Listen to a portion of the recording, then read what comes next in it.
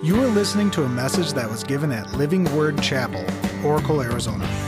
It is our hope and prayer that God will use this message to speak to you and enrich your life. For more information, visit lwcoracle.org.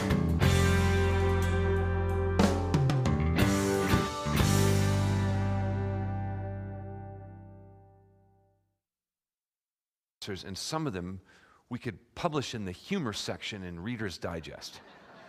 To me, it's amazing how clear the gospel is in the New Testament, how simple it is, and it's amazing to me how complicated people make it. It's just not as clear as it needs to be to some people. And I want to make it so clear today that for some of you this will be controversial. Let's pray. Heavenly Father, thank you for today. I thank you for this great church and for the things that you've done in this community through the years, through this ministry, all the families that are touched, the lives that are touched. I pray for a grand celebration on Christmas Eve, for people to come here and then to find you, Jesus. And now, Lord, I pray that as we share your word today, that people will hear and believe. I pray, Lord, for a message that they will never forget. In Jesus' name, amen. The early Christians were confused. The apostles, Peter, James, and John, were confused. The men who followed Jesus were confused about how to stay saved and what was really necessary for salvation. Can you imagine Peter, James, and John not clear about salvation by grace alone and what that meant? Can you imagine the apostles confused about salvation when that's their life calling? They weren't sure if salvation was by grace alone or if there was something else they had to do. The apostles, okay? We're going to see this in just a minute. We're going to look at Acts chapter 15 in just a minute. But the apostles, the early leaders of the church, they had witnessed the power of the Holy Spirit on Pentecost. They had preached the good news that Jesus was the Messiah, that he died on the cross for their sins. There were thousands of people that got saved and baptized. And we get all the way to Acts chapter 15, and they're still not clear about salvation by grace alone. And to me, this is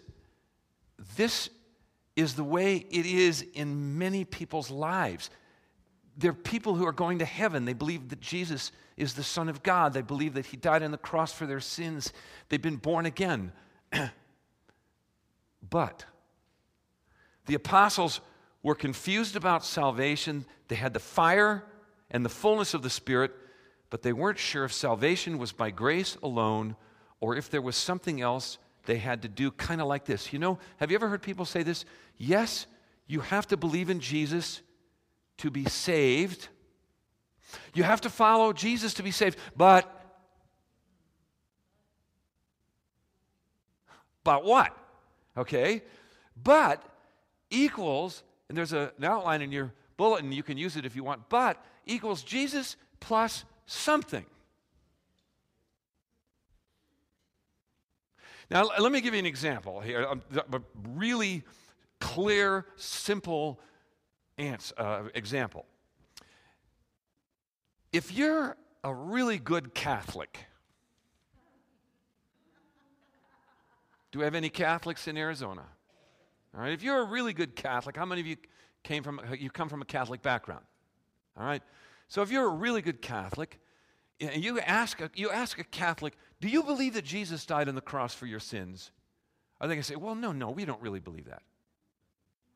Are they going to say that? No, they're going to say, of course we do. But, right? But you have to be a member of the true church, and you've got to go to Mass, and you have to submit yourself to the sacraments, and especially the Eucharist, where the priest is given the authority of God through apostolic succession to administer the body of Christ. So you got to believe in Jesus, but you got to be a Catholic.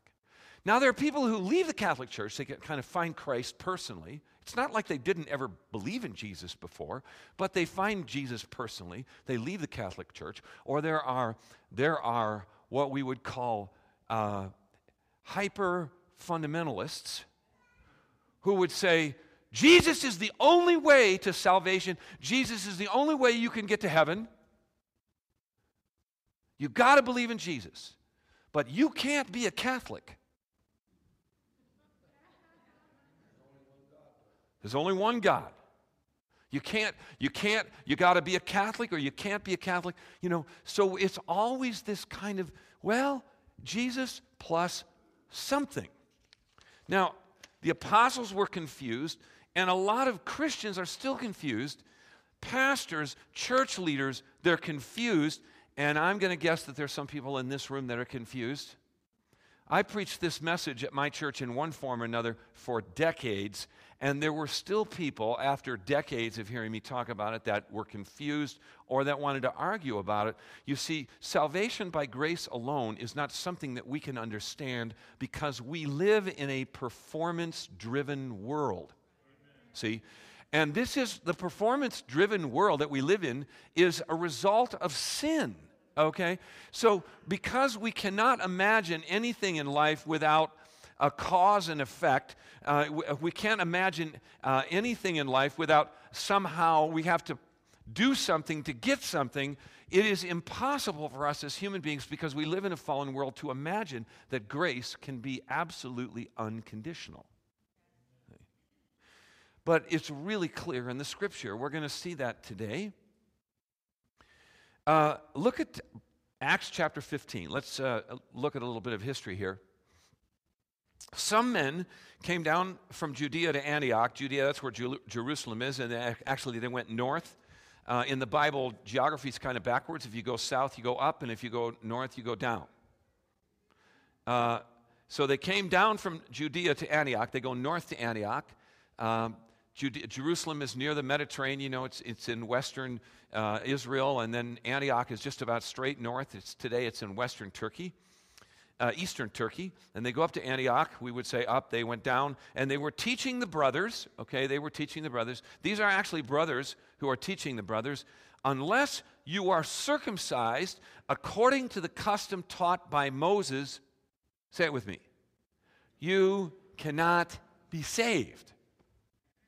All right, you got to believe in Jesus, but the men also have to be circumcised. Now, this is just a footnote, and it has really nothing to do with the message today, but I've always wondered, how would you know?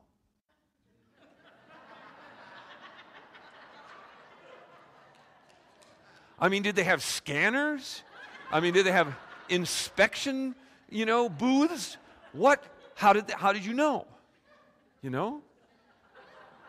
And if you're a Gentile and you're not accustomed to Jewish beliefs and practices, and you become a Christian, and most of the Christians are Jews now, and they're circumcised, and now you become a Christian, and someone says, dude, if you're going to be a follower of Jesus, you got to be circumcised. Well, what's that? And then you explain to them, and they're going to go, what? You got to be kidding me. No. It's right here in the Bible. It's right here, okay? Right here.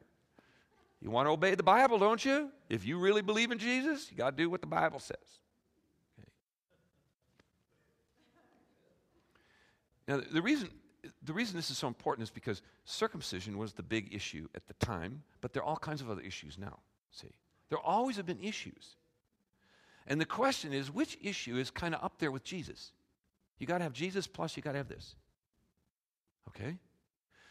Which really means you say Jesus is everything, but whatever you put after the but makes Jesus less than everything. See? Which is why this book that I've written, I've got a book, and I brought a bunch of them, and I want you to buy a bunch of them. I usually sell them for $15, but today only $10. And it's like 2 Starbucks, okay? And this is about Galatians, and some of the stuff I'm talking about today. And I titled it, if I said a study of Galatians, people would just push it aside, and buy People magazine with their $10. But I titled it, Honey, I Just Shrunk Jesus. Because this isn't about a doctrine of salvation. It's about the person of Christ and his finished work and how he's done everything perfectly and how he is more than enough. We sang about that today. He's more than enough. If he is more than enough and you have to do something else, then he isn't enough. And we make him less than what he really is. Now, this is not about Catholics and Protestants, but, and this is true of some churches. I'll mention some other churches in a moment here, but, when you go to a Catholic church, and this is why some people, they find Jesus maybe outside of the Catholic Church, and then they don't want to be a Catholic anymore. Jesus is in the Catholic Church. But there's so much other stuff. You can't find him. But it's that way in some real conservative, legalistic churches. Jesus is there, but there's so much other stuff you got to do, brother, that you can hardly find Jesus. Now, the big question that everybody's going to have to ask themselves today is, what is the something that is in your life?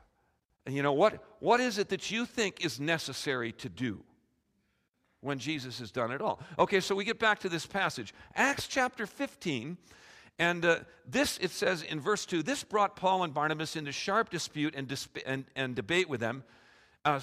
So Paul and Barnabas were appointed along with some other believers to go up to Jerusalem to see the apostles and elders about this question. This is crazy to me. We're 15 chapters into the book of Acts, more than halfway through the history of the early church, and they still are not clear on how you get saved. And they send Paul and Barnabas and some other believers to ask the apostles, so what do you think about this? Are we really saved by grace alone? Paul is teaching grace alone, and there are other guys who are saying, no, the Gentiles have to be circumcised. Okay, then it says, the church sent them on their way, and as they traveled through Phoenicia and Samaria, they're going south, they told how the Gentiles had been converted, and this news made all the brothers very glad. And when they came to Jerusalem, they were welcomed by the church and the apostles and the elders, to whom they reported everything God had done through them. And then some of the what? Believers who belonged to the party of the Pharisees. That's a very funny line. Believers are Pharisees. Could that ever happen? Okay? Believers are Pharisees. And they stood up and they said, the Gentiles must be circumcised and required to obey the law of Moses. You see, the problem with Jesus plus something is that when you add one thing, it's really easy to add 2 or 3 more. I heard a Jewish rabbi share one time, and he said there are something like 714 commandments in the Torah. And he said, we don't proselytize. We don't ask anybody to convert to Judaism because we have so many commandments, we can't keep them ourselves. So first it's circumcision, and then it's keeping all of the laws of Moses. Yes, and here it is. Yes, you have to believe in Jesus. This isn't about getting saved. It's about how you work out your salvation. Yes, you have to believe in Jesus, but...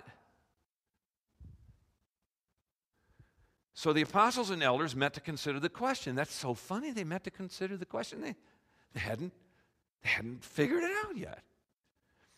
Brothers, and it says, after much discussion, I wish that had been recorded. Peter got up and addressed them. Brothers, you know that some time ago God made a choice among you that the Gentiles might hear from my lips the message of the gospel and believe. God, who knows the hearts, showed that he accepted them by giving the Holy Spirit to them, just as he did to us. He made no distinction between us and them, for he purified their hearts by faith. He gave them the Holy Spirit. Now, what's Peter talking about? He's talking about Acts chapter 10, where he goes to the house of Cornelius and preaches the gospel. Cornelius is a centurion. He's an uncircumcised Gentile. And Jews don't even go into the home of an uncircumcised Gentile, let alone worship with them. See? So Peter, and how did Peter get there? Because he's taking a nap on a rooftop on the coast in Joppa, and he has a vision. He's kind of in a trance, and he sees a vision. There's a sheet that comes down from heaven, a big canvas, and it's got a bunch of animals in it. And God says, eat. Well, the problem is, these are the wrong animals. I mean, there's like honey-baked ham and applewood smoked bacon and regular hot dogs. They're not Hebrew national hot dogs. They're regular hot dogs. And God says, eat. And Peter says, I can't eat that. And then the vision goes away and it comes again. And this time it's got carnitas and pulled pork, barbecue pork sandwiches and pork chops. And the angel says, eat. And then Peter says, no, I can't do that. And a third time it comes down, and Peter says, I cannot do that, And so right about then, and I'm dramatizing this, right about then, there's a knock at the door. And it's a Gentile who's been sent by Cornelius to find Peter to ask him to come and talk to the Gentiles. And Peter says, I think I know what that vision means now. See? So he goes to the Gentiles, preaches to them, and while he's preaching, it's the only place in the book of Acts where nobody lays hands on people before they receive the Holy Spirit. So while Peter's preaching, in the middle of his sermon, the people, these Gentiles, start speaking in tongues. They start speaking in the languages of the Spirit. And that's what Peter's talking about. He says here, God knows the heart. He showed that he accepted them by giving the Holy Spirit to them just as he did to us. He made no distinction between us and them, for he purified their hearts by faith. Now then, why do you try to test God by putting on the necks of the disciples a yoke that neither we nor our fathers have been able to bear? No, we believe it is through the grace of our Lord Jesus Christ that we are saved, just as they are. It's Jesus plus nothing. Salvation is not based on Jesus, but fill in the blank, or Jesus plus something. My eternal relationship with God is based on Jesus in me plus nothing, and that changes everything. Everybody wants to taste a little bit from the tree of the knowledge of good and evil. They want just one bite of that fruit. The knowledge of the tree of good and evil is about human effort to get to God. If you eat from this tree, if you know what's right to do and do it, and you know what's wrong to do and don't do it, you can become like God. See? What does God give us? It's the tree of life. He does it all. It's not a little Jesus and a little effort on my part. It's by grace and by grace alone. Totally. Absolutely. And that's what changes everything. The reason some of you people have actually changed, it's a miracle, it's because of God's grace. How many of you have tried to change yourself? And you've mastered that? No. Turn to the person next to you and say to them, God loves you too much to leave you the way you are.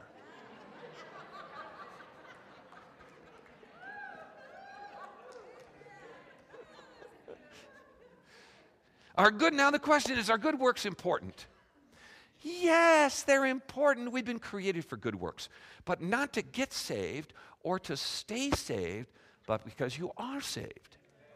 They have everything to do with living your life the way God wants, experiencing the fullness of the kingdom life in this life and rewards in heaven. But good works don't save you or keep you saved. Only grace does that. Now, it's a family thing because you're born again.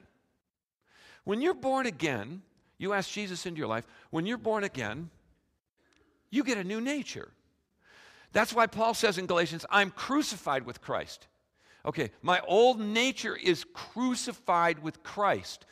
I have been hung on the cross with Jesus, and my old nature has been condemned and killed. I am crucified with Christ.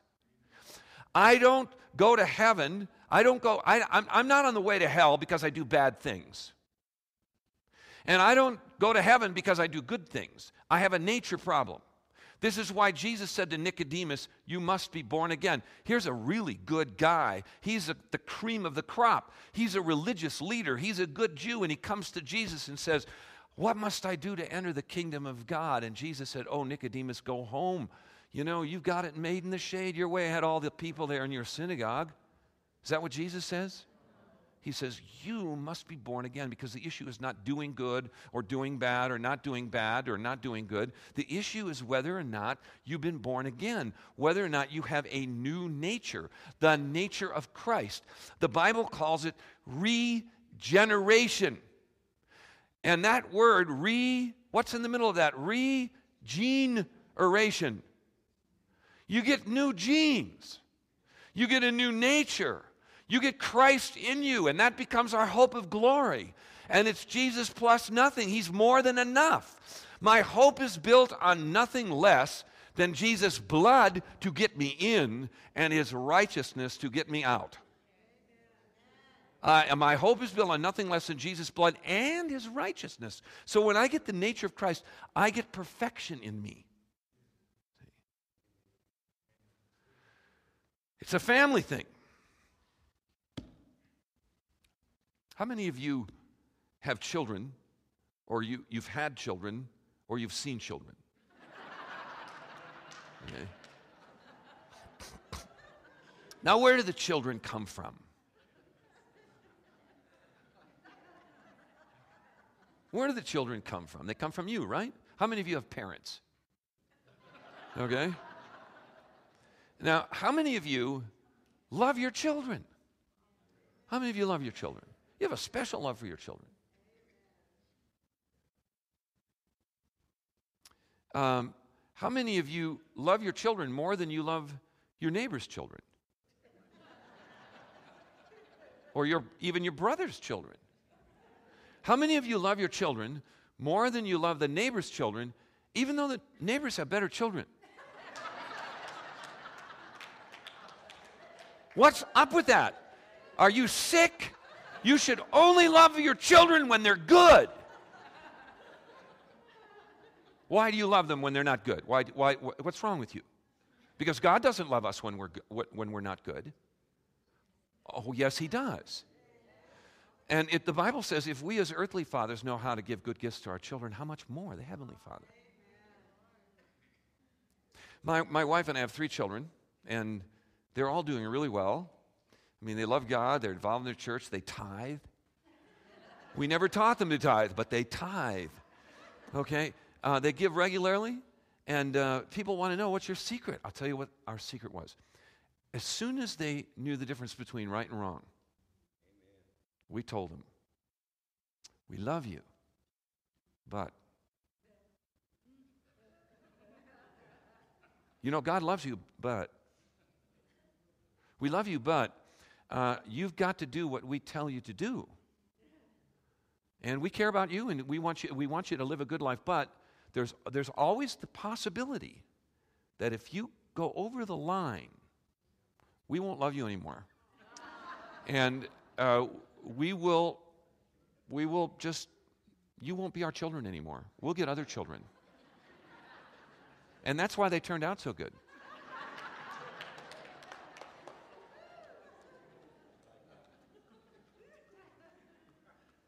You'd say, you're a sick man. And yet, think about how many people think that that's the way God relates to them. You know, you got to believe in Jesus, but you know, you're a Christian. You shouldn't be doing that. So there's always this guilt. Now there's conviction. There's conviction of the Holy Spirit. Are good works important? Absolutely. But do our behaviors risk our relationship with the Father? See? Do our behaviors? You know, Jesus told a story, James, I can never, I always have it like a mental gap. Maybe I'm getting too old. It's the story of the prodigal. Son, that's right. Not just a pervert. It's not the parable of the pervert. It's the parable of the prodigal. Some of you have had prodigal sons, but they're still sons. This is why understanding the doctrine of salvation, as Paul teaches us in Romans and Galatians, is so important. It's not about works at the beginning, in the middle, or at the end. It's about whether or not you have a new nature, whether or not you've been crucified with Christ, and whether or not Christ is in you. And if he's in you, it is enough. You see, in the Catholic Church, they have a doctrine that's called purgatory, because you don't have enough lifetimes to pay for all the stupid stuff you've done. Some of you need another 10 or 20,000 years to do penance. But my hope is built on nothing less than Jesus' blood and righteousness. If I don't have enough life, if 1,000 lifetimes are not enough to pay for my sin, guess what? Just the opposite is true. The righteousness of Jesus is enough to pay for 1,000 lifetimes of sin. See? Do families have rules? Yes, they have rules. But in order for the kids to stay their kids, why do you have rules in your family? Because you want your children to grow and mature and to become everything that you believe they should be. That's why God has rules. God does not have rules to keep you. We have in us the Spirit that cries, Abba, Father. We don't have a spirit of slavery, and where we do things because of fear, because perfect love casts out just about all fear. It's all fear. And God's love is perfect, and the work of Christ is perfect. By his perfect sacrifice, Hebrews chapter 10, verse 14, the Bible tells us, by one sacrifice, by his perfect sacrifice, he has made you perfect forever. That's in Hebrews chapter 10, verse 14. We're kind of encouraging each other. Turn to the person next to you and tell them, you're perfect. You don't look perfect. You don't always act perfect. But from God's perspective, you're perfect. It's awesome. Jesus doesn't come into your life because he likes your good works. Jesus comes into your life when you're a sinner and you become a child of God. Good works don't produce Jesus. Jesus in you produces good works, good fruit. Good works are the outcome of Christ in you. Christians are fruit trees, not Christmas trees.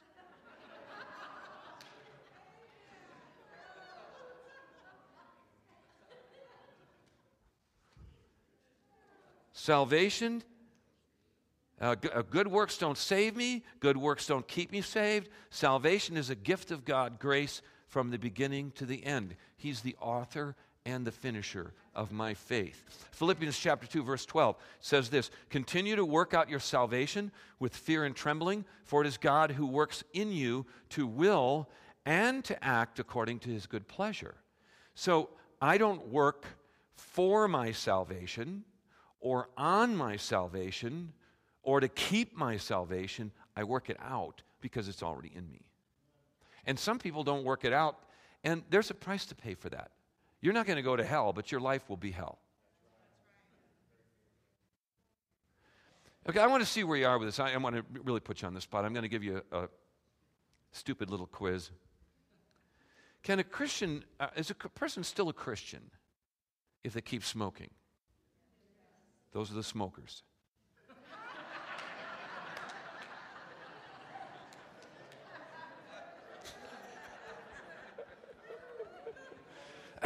People say, oh, you're not going to go to hell, but you smell like hell,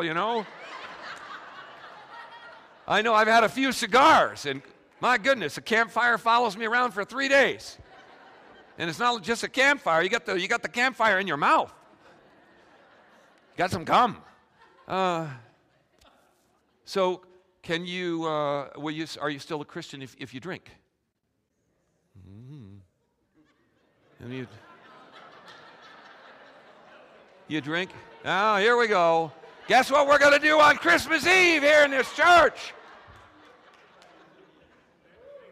Yeah, thanks. That's really going to help, right? BYOB.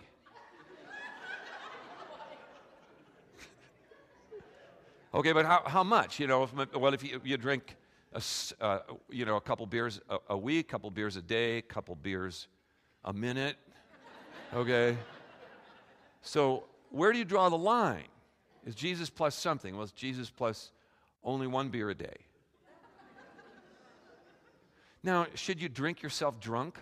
Should you drink yourself into liver disease? No. But if your child has a problem with alcohol, do you love them less? My friend Hector Torres, Hector, has he preached here? Hector, his daughter Heidi ran away when she was 14 years old.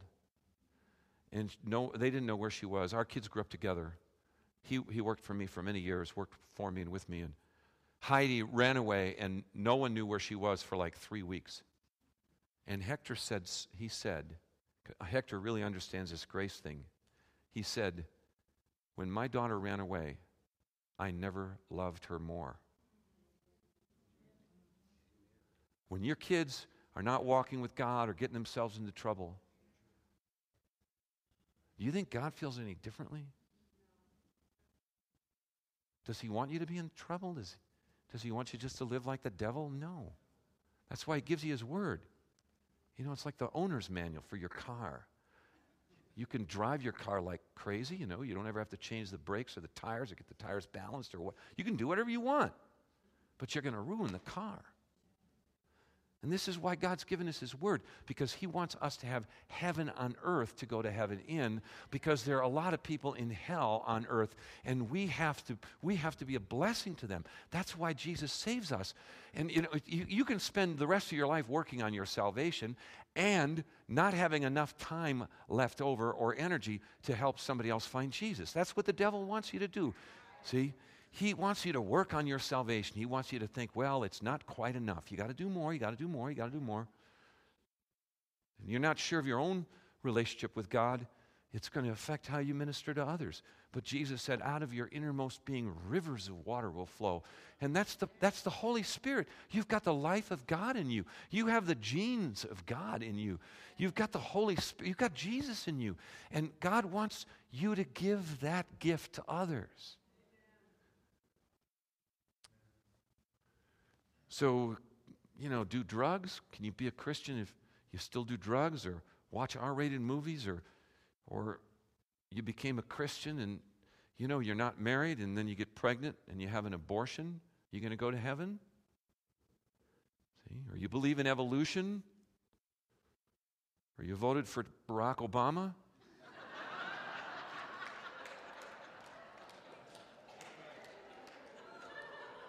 You can't be a Christian and vote for the Democrats. I mean, I learned that not from the Bible, but from Fox. Okay? Fox News. And they're right up there with the Bible. And I don't know what's wrong with all those African Americans, because 9 out of 10 of them, they vote for Democrats. Yeah, they just want a brother in the White House. That's all it is, I'm being funny, but I'm being sarcastic. We put all these. I've got a friend. He is the provost at a Christian university, and he's a registered Democrat. It's a very conservative Christian university, and and he was invited to serve on the governor's council on education, and they vetted him and found out he wasn't a Republican. And someone in the state legislature told him, how can you be a Christian and be a registered Democrat? Now, I don't know where this church is. I'm sure we got Republicans and Democrats in here. But, these are issues. You think Republican and Democrat is an issue? Do you think abortion is an issue? Circumcision was such an issue in the New Testament that Paul was arrested in Jerusalem for starting a riot because they thought he took an uncircumcised Gentile into the temple. You know, in the Middle East, people go nuts. Just show them a picture of you burning a Quran. I mean, there's still that culture, that kind of crazy culture. Paul was arrested. Eventually, he was executed because he associated with people that were thought to be uncircumcised. That was a hot issue. Being a Christian is Jesus in your life plus nothing, and that changes everything. It's grace that changes me. It's only grace that changes me, even after I get saved. It's not getting saved and now working hard. Grace saves me from beginning to end. And this is the message of Paul's letter to the Galatians. A little background in this, okay? Galatians, and this statement is from Nelson's Illustrated Bible Dictionary. Thomas Nelson is a huge publisher. Okay, it's really a sophisticated Christian publishing company, and they've got some of the finest authors in the world. Galatians is one of Paul's great letters. In it, he forcefully proclaims the doctrine of justification, that is, right standing with God by faith alone. Martin Luther, the reformer, claimed Galatians as my epistle. So wedded was Luther to Galatians, both in interest and in temperament, that together, listen to this statement, together they shaped the course of the Reformation and subsequently all of history since 1517. Galatians has been called the Magna Carta of Christian liberty. Now, I want to explain to you what that means. Why we're going to look at Galatians here for just a moment, because Acts is about the history of how salvation by grace alone was embraced by the early church. Galatians is about how people still don't get it, how Christians still don't get it, and how Paul has to write to these Christians and call them, you foolish Christians. One of the chapters in my book, I title it, Idiot Christians. Okay, Paul says, you foolish Galatians, having begun in the Spirit, are you now made perfect through human effort?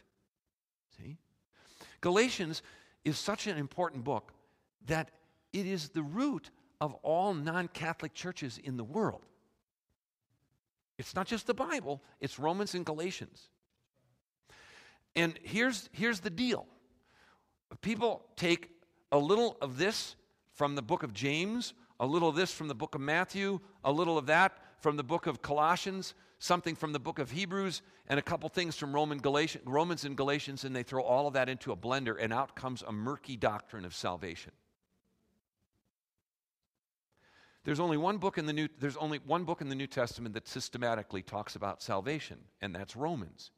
Paul wrote that.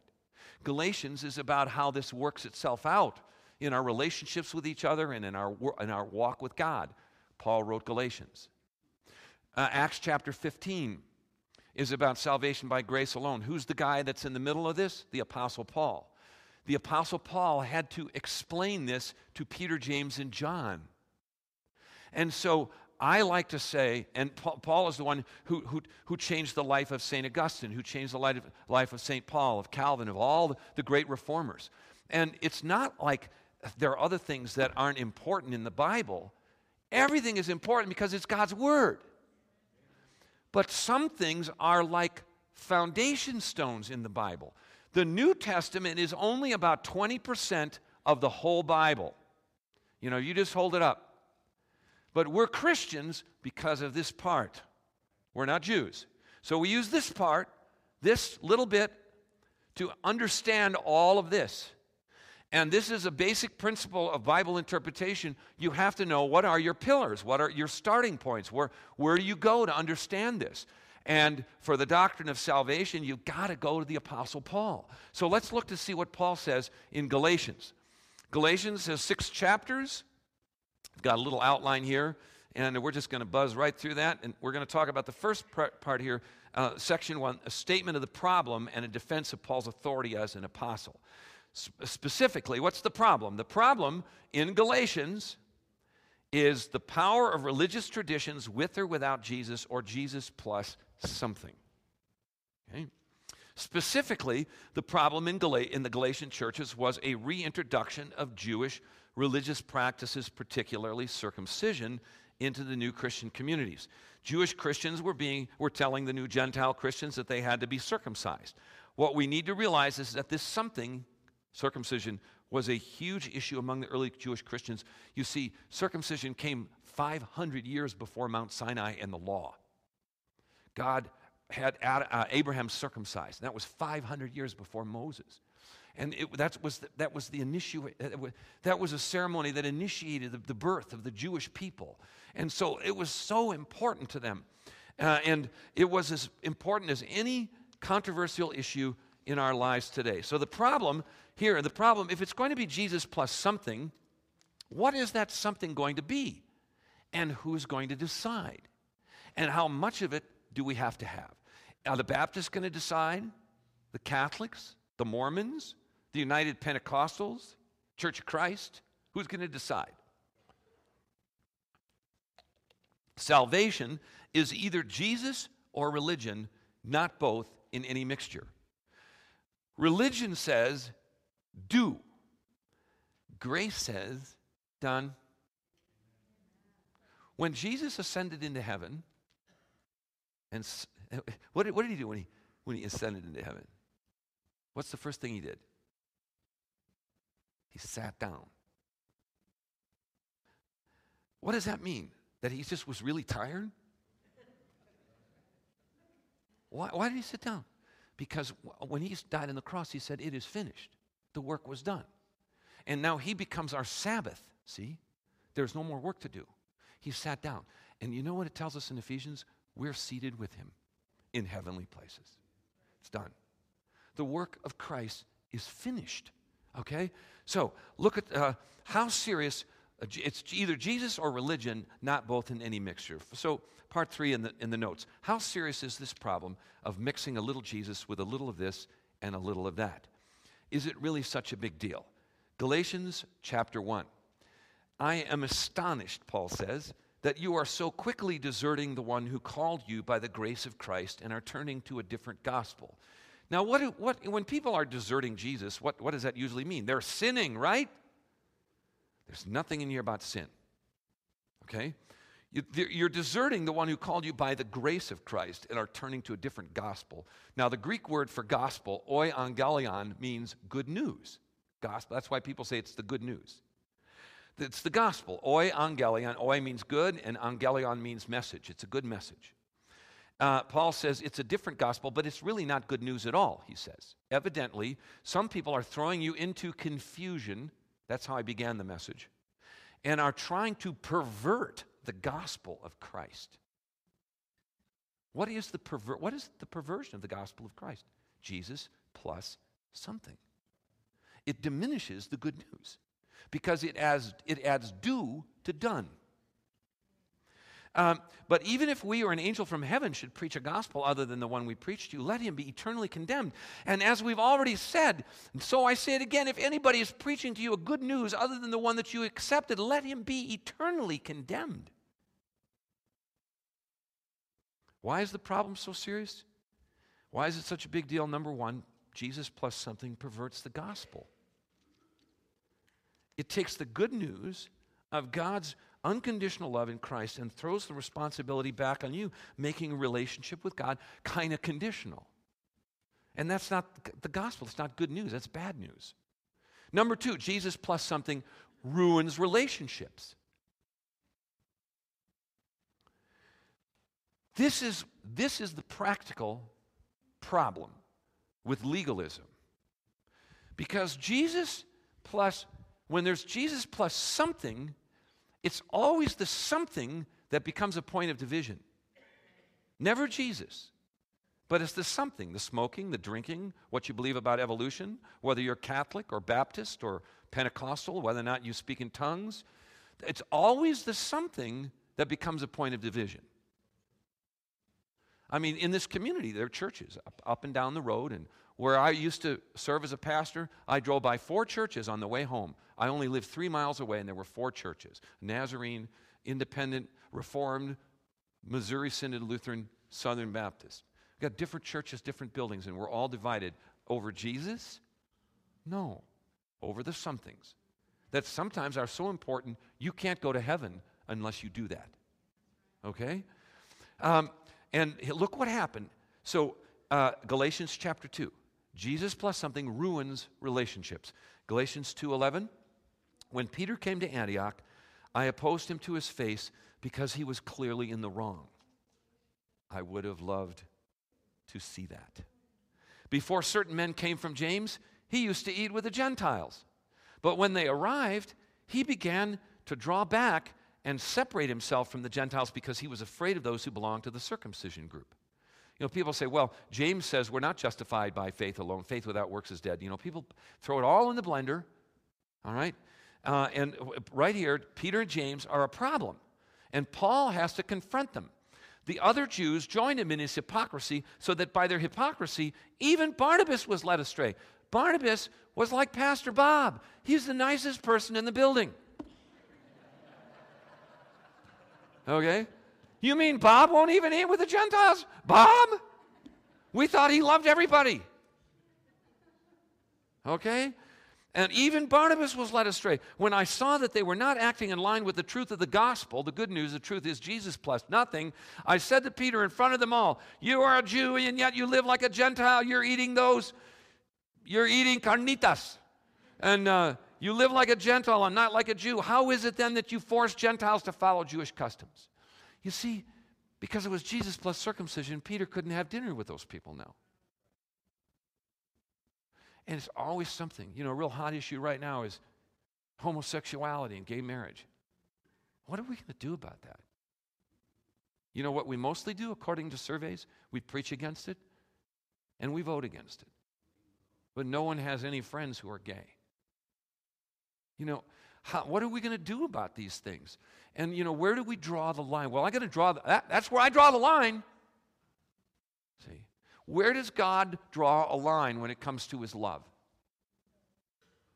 Does that mean that he's happy when we just live like the devil? I'll say it again, absolutely not. Paul was accused of teaching this, you know, grace means you can do anything you want. He says, you're going to say to me, well, let's sin more that grace may abound the more. Paul says, God forbid, that's not what I'm trying to say. Okay. So why is Galatians such an important New Testament document? Because it shows that even Peter was confused about grace later, after Acts 15. And Paul had to explain it to him over and over that relationship with God and one another is based on Jesus plus nothing. The application here is that Jesus is never a point of division. It's the something part of Jesus plus something that always becomes the point of judgment and division. Limited grace always means limits to the ones we can love, limits to the people we include in our circle. But grace has no limits. Thank God that he's brought you into his circle because his grace has no limits. People are so confused. I want to tell you a little story at the end. I'm going to finish with this story. My brother David, he's got 2 children of his own, then he adopted 2 children from Russia, Nicholas and Natasha. It's kind of like Boris and Natasha, only Nicholas and Natasha. And those kids they're just extraordinarily dysfunctional.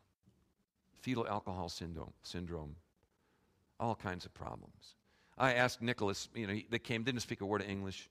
They were held back in school a year or 2. Nicholas never could finish high school. I asked him one time, he seemed very fond of his grandfather, and I asked him, you want to go back to Russia and see your grandfather again sometime? And he said, I can't, he's dead. And I said, oh, I'm sorry. I said, how did he die? Nicholas said, my mom killed him.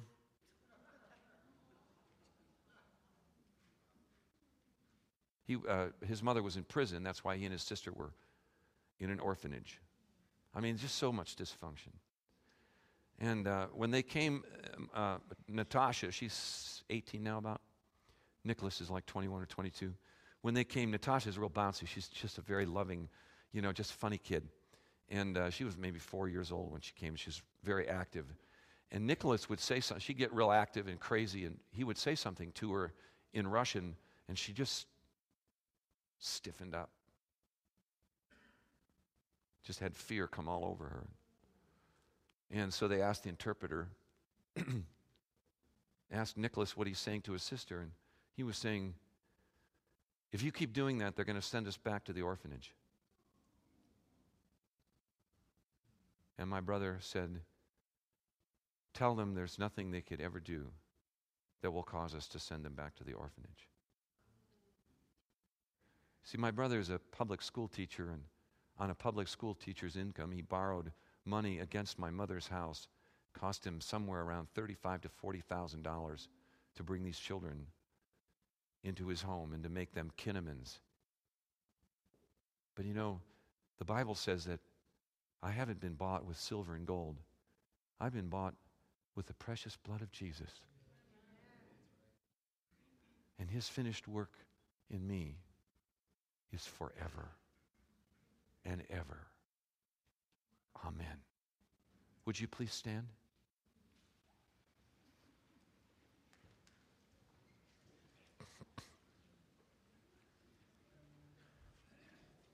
Heavenly Father, we thank you for this special day. It's by your grace that we're saved through faith. It's not our works that make it happen. This has been a message from Living Word Chapel. We hope that you've been blessed by it. Make sure you check out lwcoracle.org for more information.